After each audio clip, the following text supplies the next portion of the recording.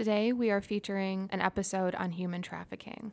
Our guest is the Honorable Virginia M. Kendall. Judge Kendall is a United States District Judge of the United States District Court for the Northern District of Illinois. Prior to her appointment, she served as Deputy Chief in the Criminal Division of the United States Attorney's Office in Chicago, where she worked for over 10 years. During her tenure as an Assistant United States Attorney, she was appointed to the U.S. Attorney General's Advisory Committee, which reviewed all multi-jurisdictional child exploitation cases, served as the Child Exploitation Coordinator in the Northern District of Illinois, and as the coordinator of Project Safe Neighborhoods. Judge Kendall is the co-author of Child Exploitation and Trafficking, examining the global challenges and the U.S. responses. Judge Kendall received her Bachelor of Arts and Master of Arts degrees from Northwestern University and her Juris Doctor from Loyola University Chicago School of Law. From Loyola University Chicago School of Law, this is The Podvocate. We're law students exploring the vanguard of the legal world with experts from our backyard and beyond. Subscribe to The Podvocate wherever you get your podcasts.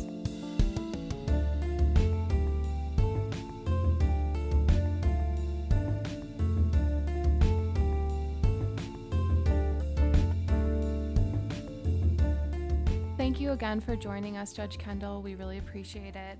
We're going to start off by giving you the opportunity to tell us a little bit about yourself and what led to your current position. Okay, thanks so much for having me, Haley. I appreciate it. Well, it's not as though I had in mind when I went to Loyola Law at night with 3 children under the age of 5 that I was going to end up as a federal judge one day, or that I would be in any way an expert in human trafficking. I certainly did not pick those paths. They kind of fall upon you as you get older. But I definitely went to law school because I wanted to get into the criminal justice system. Pretty bad advice, I think, for when you talk to young lawyers to be. They say, should I go to law school knowing what I want to do? And everyone says, don't pick yet. Find out. I went in because I wanted to be in criminal justice. I just love the way that our criminal justice system works, and I think it works well. And ironically, when I was a young lawyer, I actually applied for both the federal defender and the federal prosecutor's office at the same time. Had my final interviews days apart in 1 week. I don't know too many people that thought so highly of the system that either side was fine. I got the offer from the federal prosecutor's office first. And I did what I think most people do when they go into the federal prosecutor's office here in Chicago, is they think, well, I really want to be the cool public corruption prosecutor. Mm-hmm. That's what we do here in Chicago, right? We indict our governors regularly. We indict aldermen regularly. So I thought, oh, that's what I want to do. I want to stand in front of the Calder with my arms crossed, looking like a tough prosecutor.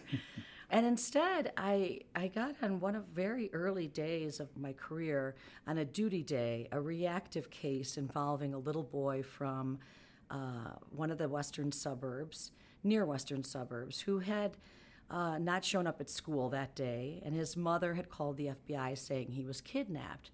And, you know, kidnapping case is pretty cool case to get on a duty day, so I was all about getting out to the house to find out what was going on. And the truth is that the boy had willingly, knowingly gone away with an older man. The person had been talking to him on the internet. And, you know, for you, so young, you don't remember life before To Catch a Predator or something like that. Yeah. But this is back in like 1995 or so. And he had taken his hard drive with him, which was an oddity.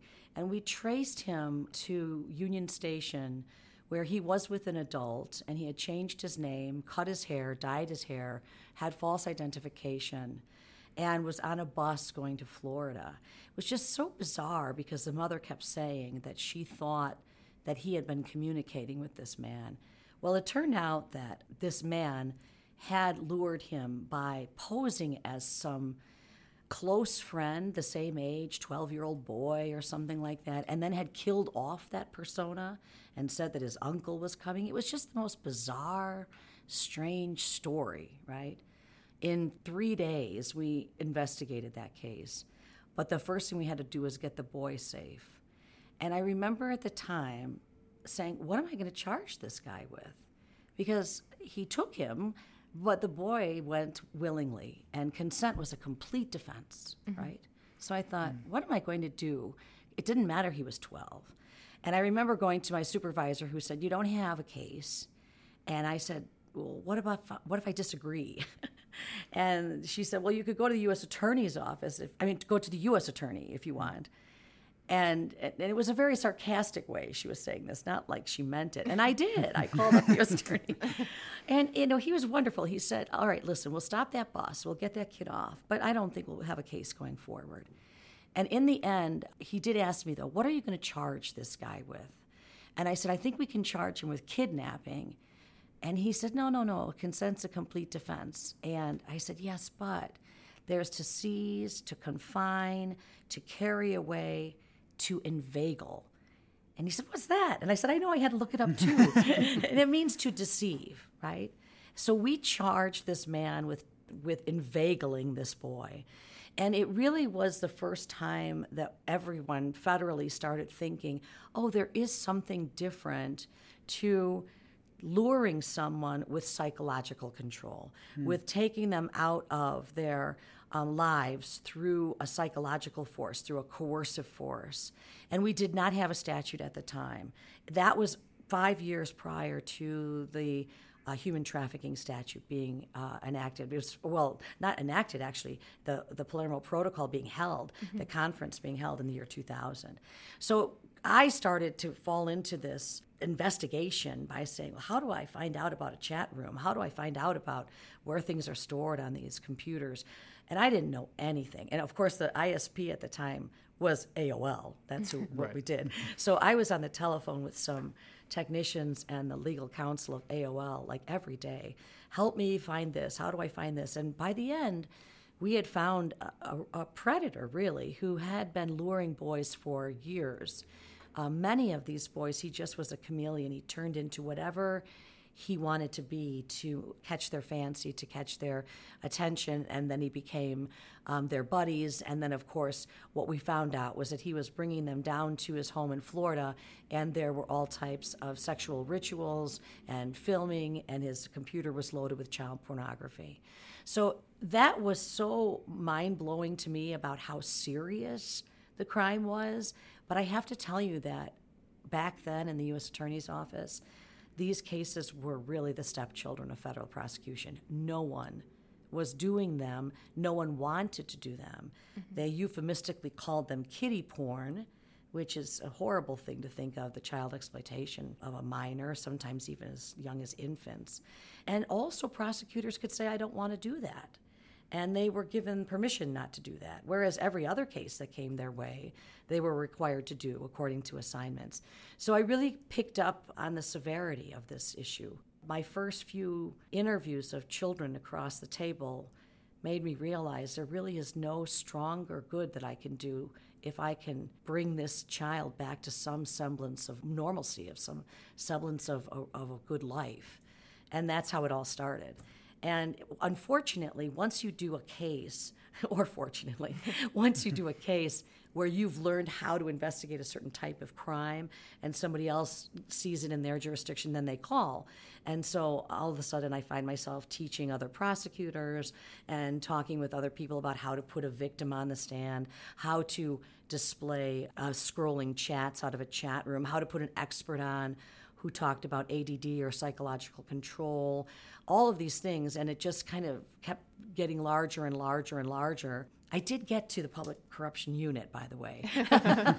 And ironically, I never did one of the biggest high-profile public corruption cases, but ironically, my books and my teaching, I do a lot of work in the law school now showing the correlation between public corruption and human trafficking. So the human rights violations that are actually nurtured, aided, and abetted by public corruption. So that's kind of a long story for how I got where I was. I certainly didn't pick it. It happened to me. Yeah, that's great. So tell our listeners a little bit about the different forms of human trafficking, because prior to attending your seminar and reading your book, I wasn't really aware, and I think a lot of people, a lot of our listeners aren't aware of the different types of human trafficking. Right. I think that there is a really big misunderstanding about what it is and how it manifests itself. So I think the best way, if I could teach listeners what it means, is think of a stronger individual who is looking for a more malleable person that he or she can use to make money. And so he's going to use it through fraud, force, or coercion. That's the means of doing it. And the purpose of it is either for sexual exploitation or for labor. And then there's a little carve out also for the selling of organs. So the simplest way to think of human trafficking is to think of vulnerabilities. Who's vulnerable in your community? I don't think it's necessary to carve out sex trafficking from labor trafficking. Many people do. But the truth is that the sex trafficking is a form of labor, the sex act, which is a form of labor, and so they're actually they're just a way of making someone work and of making money for the trafficker. So think of vulnerabilities. Who's vulnerable in your community? Poor people is, poverty. It's number one. Poverty is probably the number one vulnerability for anyone. If you need to put food on the table for a child, then you're going to do things that would prevent that child from starving. And then it doesn't take too much coercion or fraud to coerce you into doing something where you can make money to do that, right? So poverty is our number one vulnerability. But more than that, just think of all of the different ways you can be vulnerable. Old age, elderly people who don't have the ability to maneuver or who don't have as keen of an understanding of, say, social media or what's going on in the community on the street, say. Young people, if we put a two-year-old in the studio right now, she would not be very safe because we wouldn't know what she would grab onto. We would all be nervous. She's vulnerable. We certainly wouldn't leave her out in the hallway and let her walk around, right? Disabled people who do not have assimilation into a community. So if I took the two of you and I said, go off to another country where you don't speak the language, get a job, that's very difficult. And then one of the most important vulnerabilities is lack of documentation. So if I said, let's throw all of our wallets here in the middle of the table, all identification, you cannot have school ID, you can't have your passport, you can't have your real ID if you actually did that yet, you can't have your driver's license, nothing. Go get a job.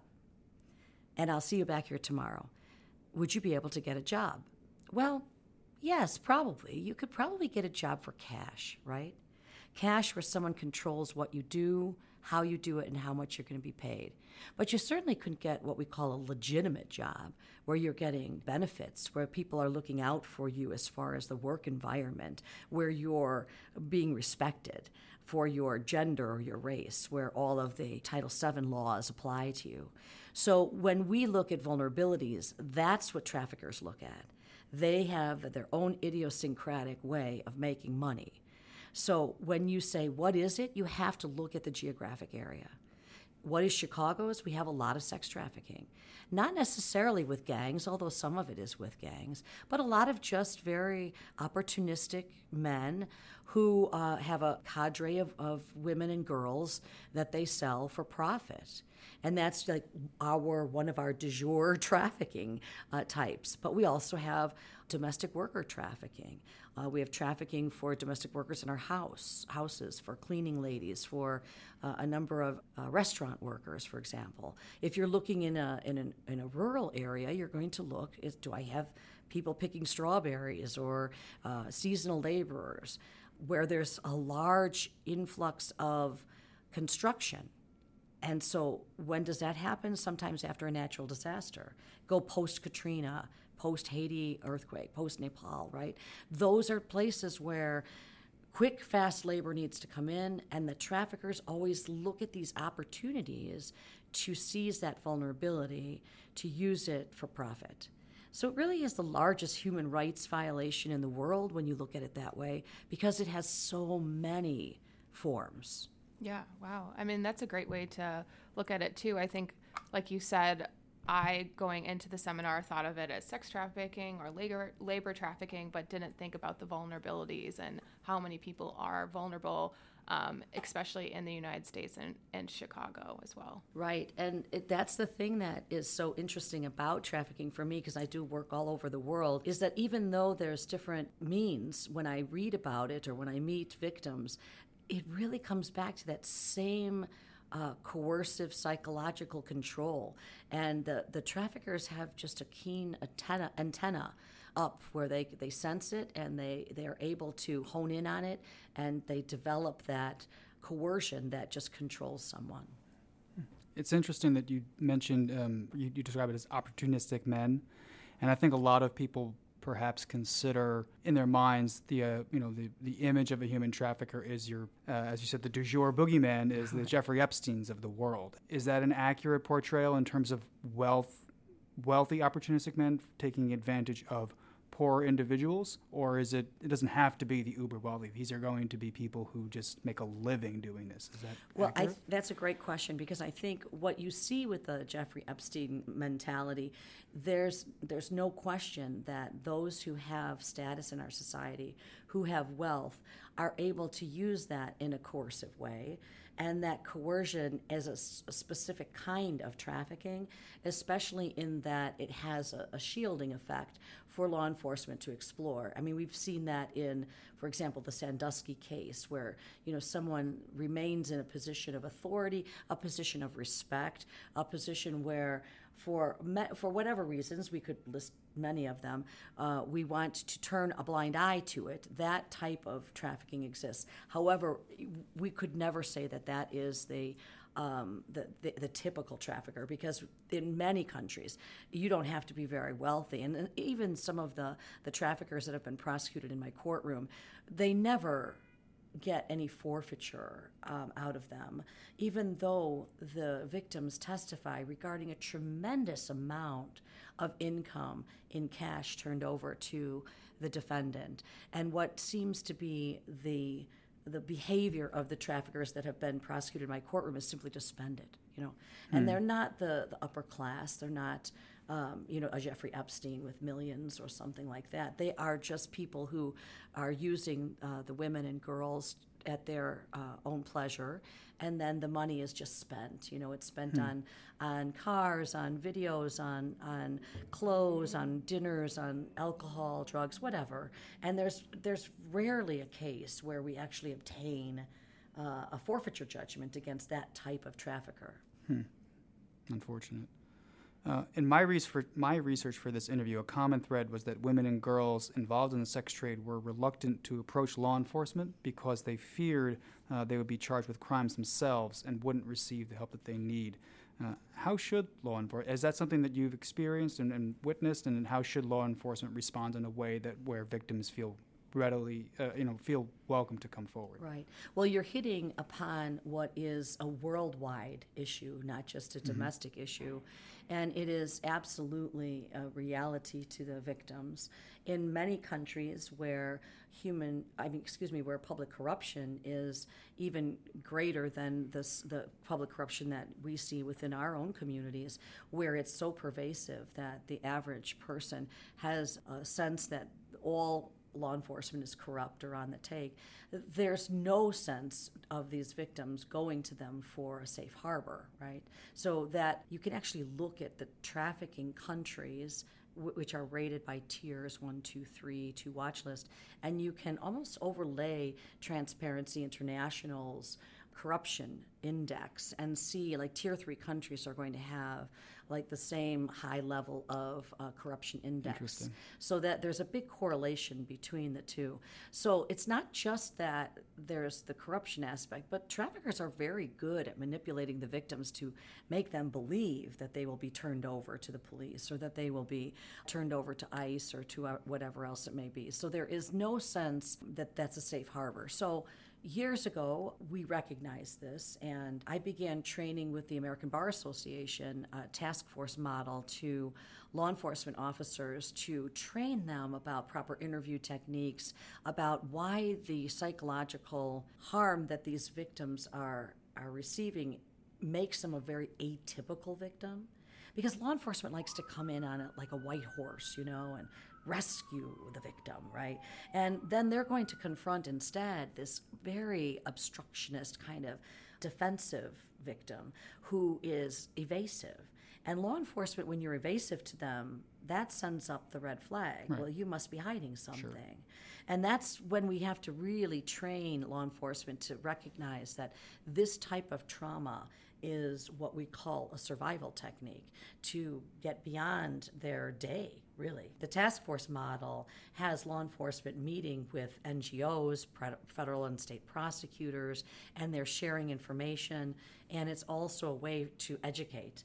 And we do need to educate. A few of the studies that have come out in more recent years have shown that lack of law enforcement and prosecutors' knowledge of trafficking makes them tend to charge the easier crime, okay? So you might pick up a trafficked victim, and that's why you suddenly get a prostitution charge or a false identification charge, because looking at the statute and not understanding or having been trained on it, it's onerous and it's a big criminal justice system chugging along, and so the quick thing to do is to do what you know.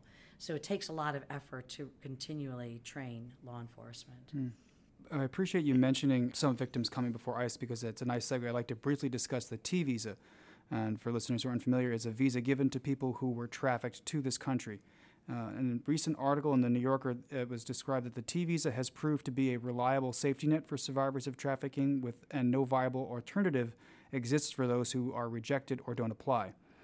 And beginning in November of last year, the current administration began to require those who were denied a T visa to appear in immigration court, which is the first step in an immigration proceeding. According to the U.S. Citizenship and Immigration Services, part of the Department of Homeland Security, there were 1,062 T visa applications in 2015. Since the administration announced the change that took effect last November, there's a nonprofit called the Human Trafficking Legal Center, which is an agency that assists trafficking victims in their T visa application. And again, since last November, they've not filed a single T visa application. Trafficking victims and their lawyers and advocates believe this plan to require victims to go through immigration court has had a chilling effect on T visa applications, with victims saying that they fear applying for a T visa is a path to deportation. I don't know how much you can comment about this in your position as a federal judge, but do you believe, as this New Yorker article author said, that the T visa is a reliable safety net with no viable alternative? The T visa is such an interesting tool that the Palermo Protocol came out with because it's supposed to be exactly that safety net. It's supposed to serve as that safety net. And so this was an international. So the 180 some countries, not the term T visa, but right. The 180 so countries that are signatories to the Palermo Protocol were supposed to look at their immigration policies to determine whether or not they were giving these protections to the victims. And it was supposed to be this victim-centered approach. And when the T visa first came out, the concept, of course, it makes complete sense. It's what everyone sat around the table saying we should do. You either get to have a step forward to stay here because you've been a victim, much like a U visa gives a victim of a crime access to stay, or you get to be repatriated with the country from which you've come from unwillingly. And so the concept is a great concept. Originally, it came under fire because of what it meant to be cooperative with law enforcement. And everyone said, well, if you're not actually testifying, then maybe you shouldn't get a T visa. That has luckily and in good stead gone away. However, this concept that I didn't know that so few of them had not been applied for under this new regime, so that's new to me. But what you should know is that there's 5,000 T visas every year. We've never come close to getting the applications for those T visas. Oh, you said there's 5,000 allotted. Available, right. Okay. So the idea that, we are down to 1,000 and now none are applying is really, it's just eradicating the purpose of it, right? Mm-hmm. So the concept behind it is that you're not supposed to feel that you are going to be deported, just the opposite. The preliminary paperwork should be able to be reviewed. Now, it's complicated work. Anybody who's done immigration work recognizes that, doing any kind of visa work is complicated. And so it takes people like this NGO that you've mentioned to aid people in doing it. And one of the things that we've pushed with the American Bar Association is getting young lawyers to volunteer to aid trafficking victims to apply for T visas because you can't really do it on your own. I think it takes too much. But this new law, because I shouldn't comment on the laws that might come before me, if it is having the effect of eradicating the availability of the T visa, is certainly wiping out the purpose of what all of those countries vowed to do when they sat down back in the year 2000 to look at victims and recognize that they need this, either repatriation or to stay here within the country they've been brought to. So you mentioned earlier the importance of prosecutors and judges having adequate training. Tell us a little bit about how you travel internationally and help train attorneys and judges throughout different countries throughout the globe. So it's interesting because you could train all of the prosecutors and all of the law enforcement officers on the statutes, but if they can't get a conviction when they come to a judge because the judge is looking at it in a archaic eye, then you're never going to get any movement on the criminal statutes. So that became pretty obvious early on because judges also are not accustomed to seeing this type of victim, and they certainly were not accustomed to recognizing a psychological control or force, psychological force case that wasn't something like a fraud, right?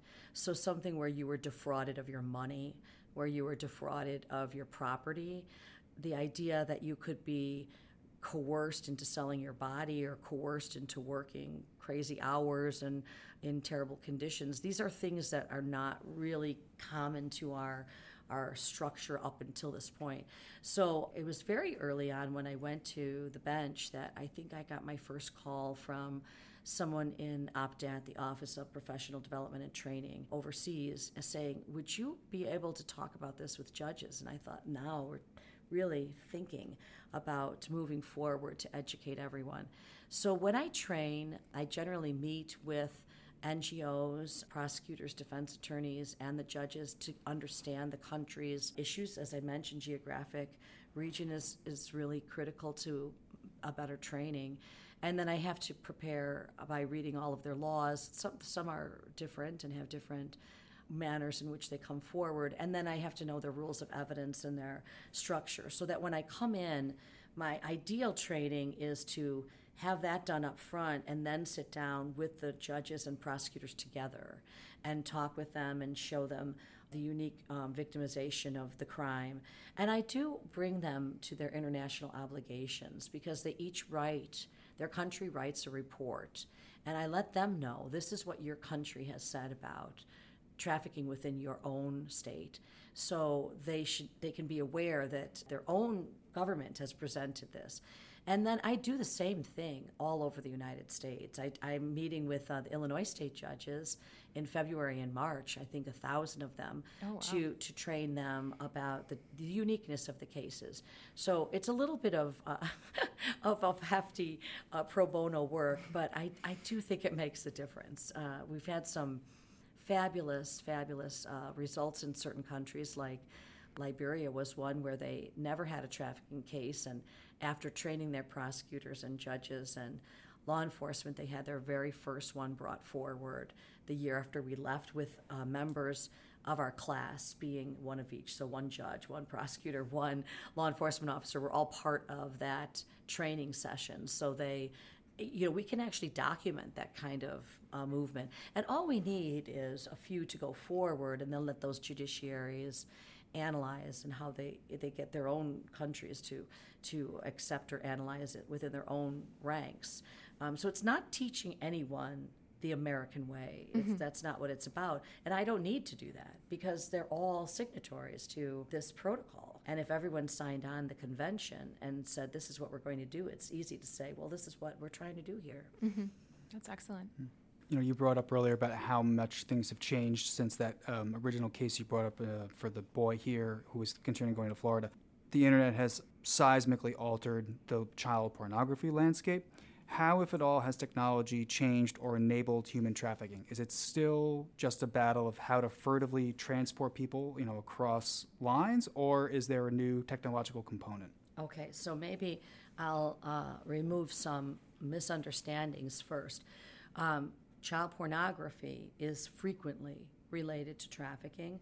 Either children are brought in to create child pornography, or they are used for child pornography. And so we see a big overlap between the two.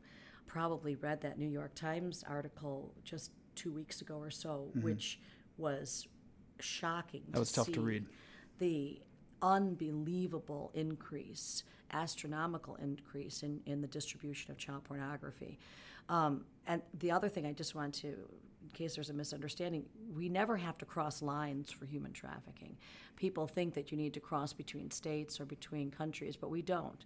It's solely the coercion. So you just need to have the fraud, force, and coercion, and then you need to have either that you received someone, you transported someone, you transferred someone, you harbored someone, so you can have it like take place right here within your community.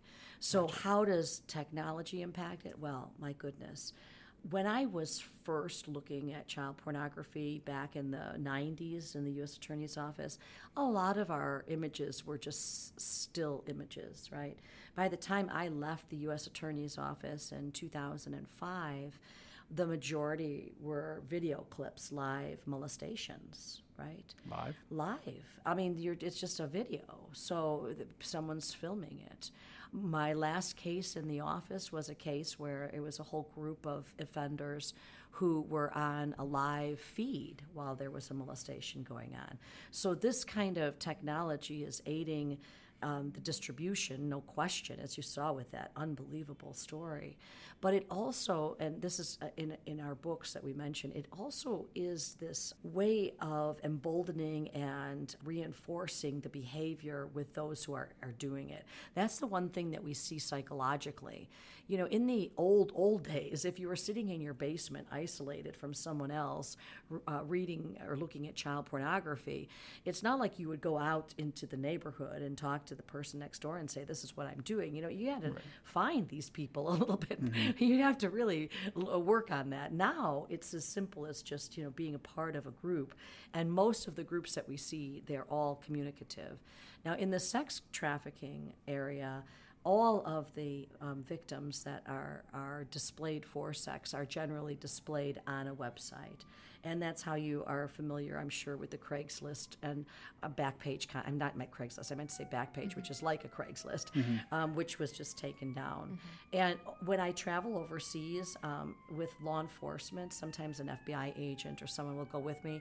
They'll go on with their protected computer, and no matter what country I'm in, it's the same thing with the same visuals.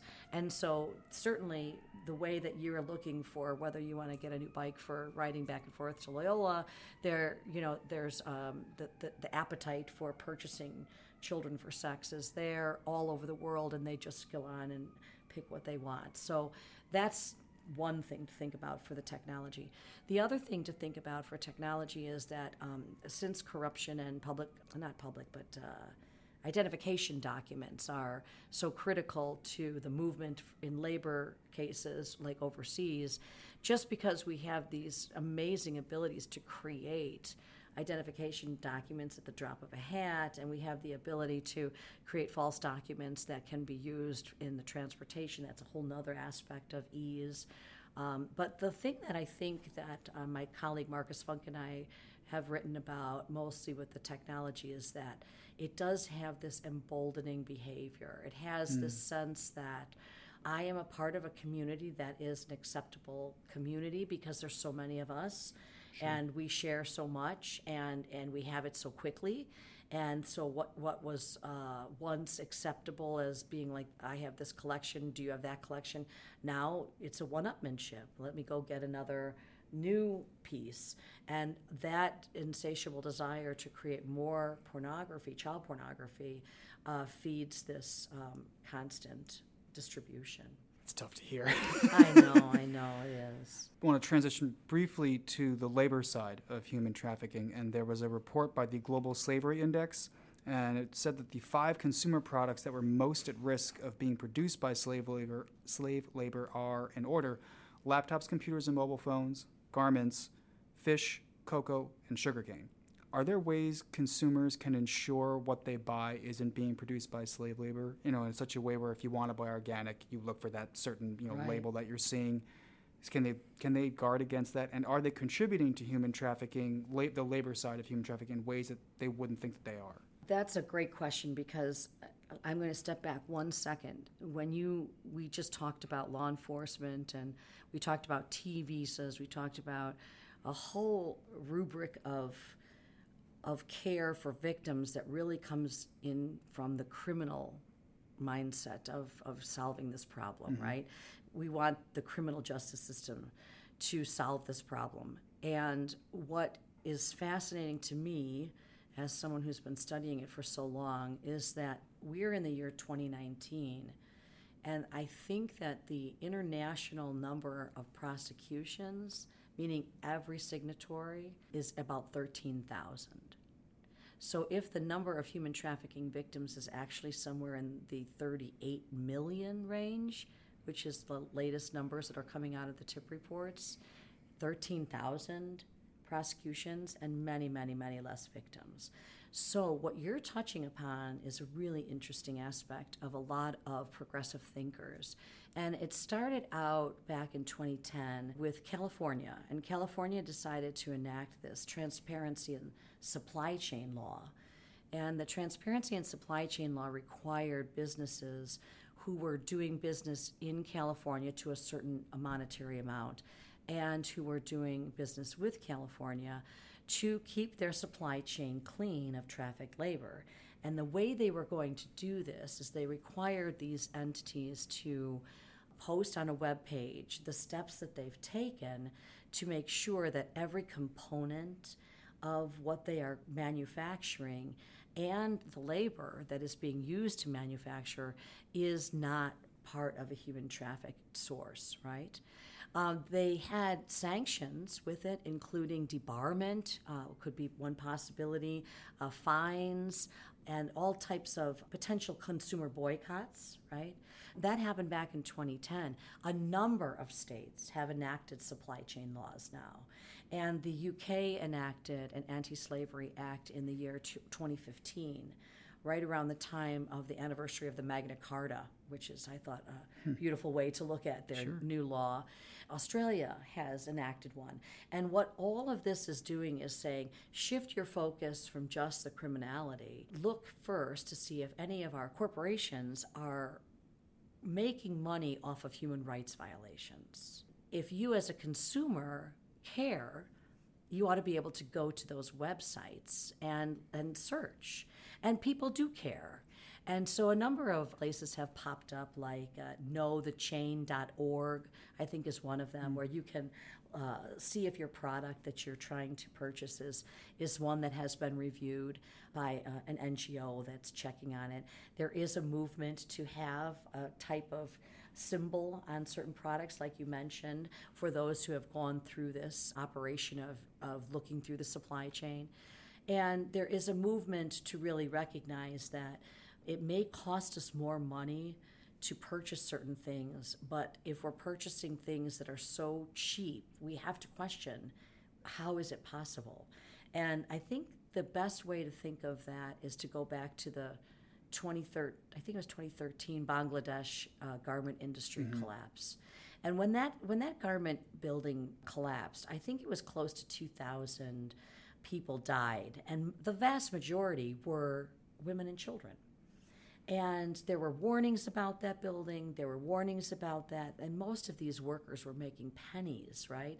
And there were many Western stores that were selling the t-shirts or pants or jeans or whatever it may be from that garment industry collapse. And so when you think about that, you start to recognize, well, maybe I do not want to buy the $2 pajama pants or something.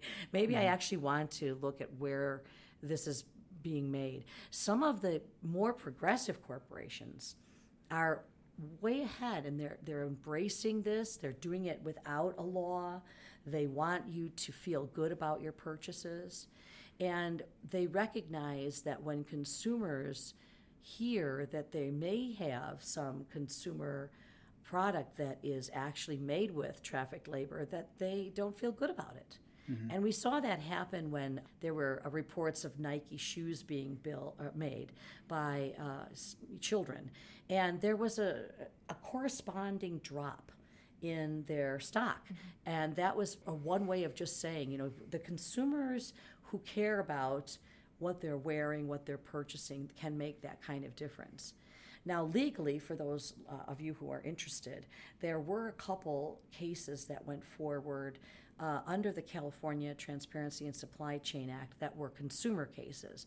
They did not survive, but I don't think that is the death knell for that type of case. They were against Costco and Nestle for a type of seafood that was used in making pet food. It came from Thailand. And what's so interesting about the complaint, and a fascinating study on how these might move forward, is that the consumer groups just filled the complaint with hyperlinks to Human Rights Watch reports, New York Times report, I think it was called Sea Slaves, and all of these reports, including the tip report from Thailand that said the fishing industry is replete with human trafficking. And so it was an interesting beginning case, I should say. It didn't survive. I think it was a standing issue for the consumers, but I don't think it's the death knell for that type of case going forward. And I will say this, and I'm going to sound like an old lady right now, but the truth is that your generation, this law school generation, is so much more aware than the generation, say, that I come from or my mother comes from. Because my generation is just learning, but every time I teach a law school class, I see students who are so much more aware of the terms, of what it means, of how it's happening, of what they can do personally. And just the fact that we're teaching it in law school, which we never did before, it says a lot about just awareness within the community. And I do think it's really possible. I mean, so I've been married for 4 years, and when I was shopping for engagement rings, one of the things has to be conflict-free. Whatever size you think your wallet can handle, it's got to be conflict-free. And they're now, one of the most popular things right now are lab-grown diamonds, but they're just totally made in a lab, and so that these are conflict-free. And I know that in the last 4 years or 5 years since I was doing that shopping, they've just exploded in growth, and that people are really responding to that well. So I'm glad to hear that you think that is something that can really have a positive impact. Well, and that is a fantastic example. So conflict minerals is a part of human trafficking. A form of human trafficking in Africa is not just the mining, but also soldiers, boy soldiers who are employed in conflicts. And, some of the movies that have come out in recent years have educated some people about blood diamonds and have, educated them about that concept. And that's another aspect of awareness that is also changing. I just was up in Wisconsin at this Freeland Film Festival devoted entirely to looking at human and animal trafficking from artists who are doing documentaries and short films and educating the public by these wonderful visuals that really tell a story that you and I can't tell simply in a podcast because the visual nature is so impactful, right? So I'm always encouraging people when they say, well, there's going to be a movie on this or that. That's fantastic. I remember when I was first asked about Taken many years ago when it first came out, and people said, don't you hate it because it's not really, the typical human trafficking? And I said, no, because if anything comes out to educate, even the slightest bit, I'll take that if it gets someone to go to their laptop and start putting in Trafficking Victims Persons Act, right? If that gets them to do that, wonderful, right? But that is an exact example. So the conflict minerals is part of the UK Anti-Slavery Act, which is their supply chain law. Okay. And so there's a number of conflict mineral laws. There's federal regulations for bringing in different items into the United States that have been from trafficked human rights violations, including that type of thing like a diamond. I know my daughter was saying the same thing. I don't want a diamond because this is exactly the awareness that's coming out of this, and that's an interesting and wonderful transformation of awareness. Yeah. Well, Judge Kendall, thank you so much for joining us today. We're going to have you back again shortly to continue talking more on this topic. Thank you so much. Oh, thank you. That's all from us here at The Podvocate. Thank you again for joining us today. Our team wants to hear from you. If there's a topic you want the show to cover, an event you'd like us to address, or just something you're passionate about, please email us at thepodvocate@gmail.com. Our producer is Jim Allrutz. Our senior editor is Radhika Sutherland. Our associate editors are Haley Burridge and Jake Kupferman. And our editor-in-chief is Matt Doran. Special thank you to Dean Michael Kaufman for providing us the resources and support to make this show possible. And thank you to our predecessors, the Dialogue De Novo team, for launching a podcast on our campus. From Loyola University Chicago School of Law, this has been The Podvocate.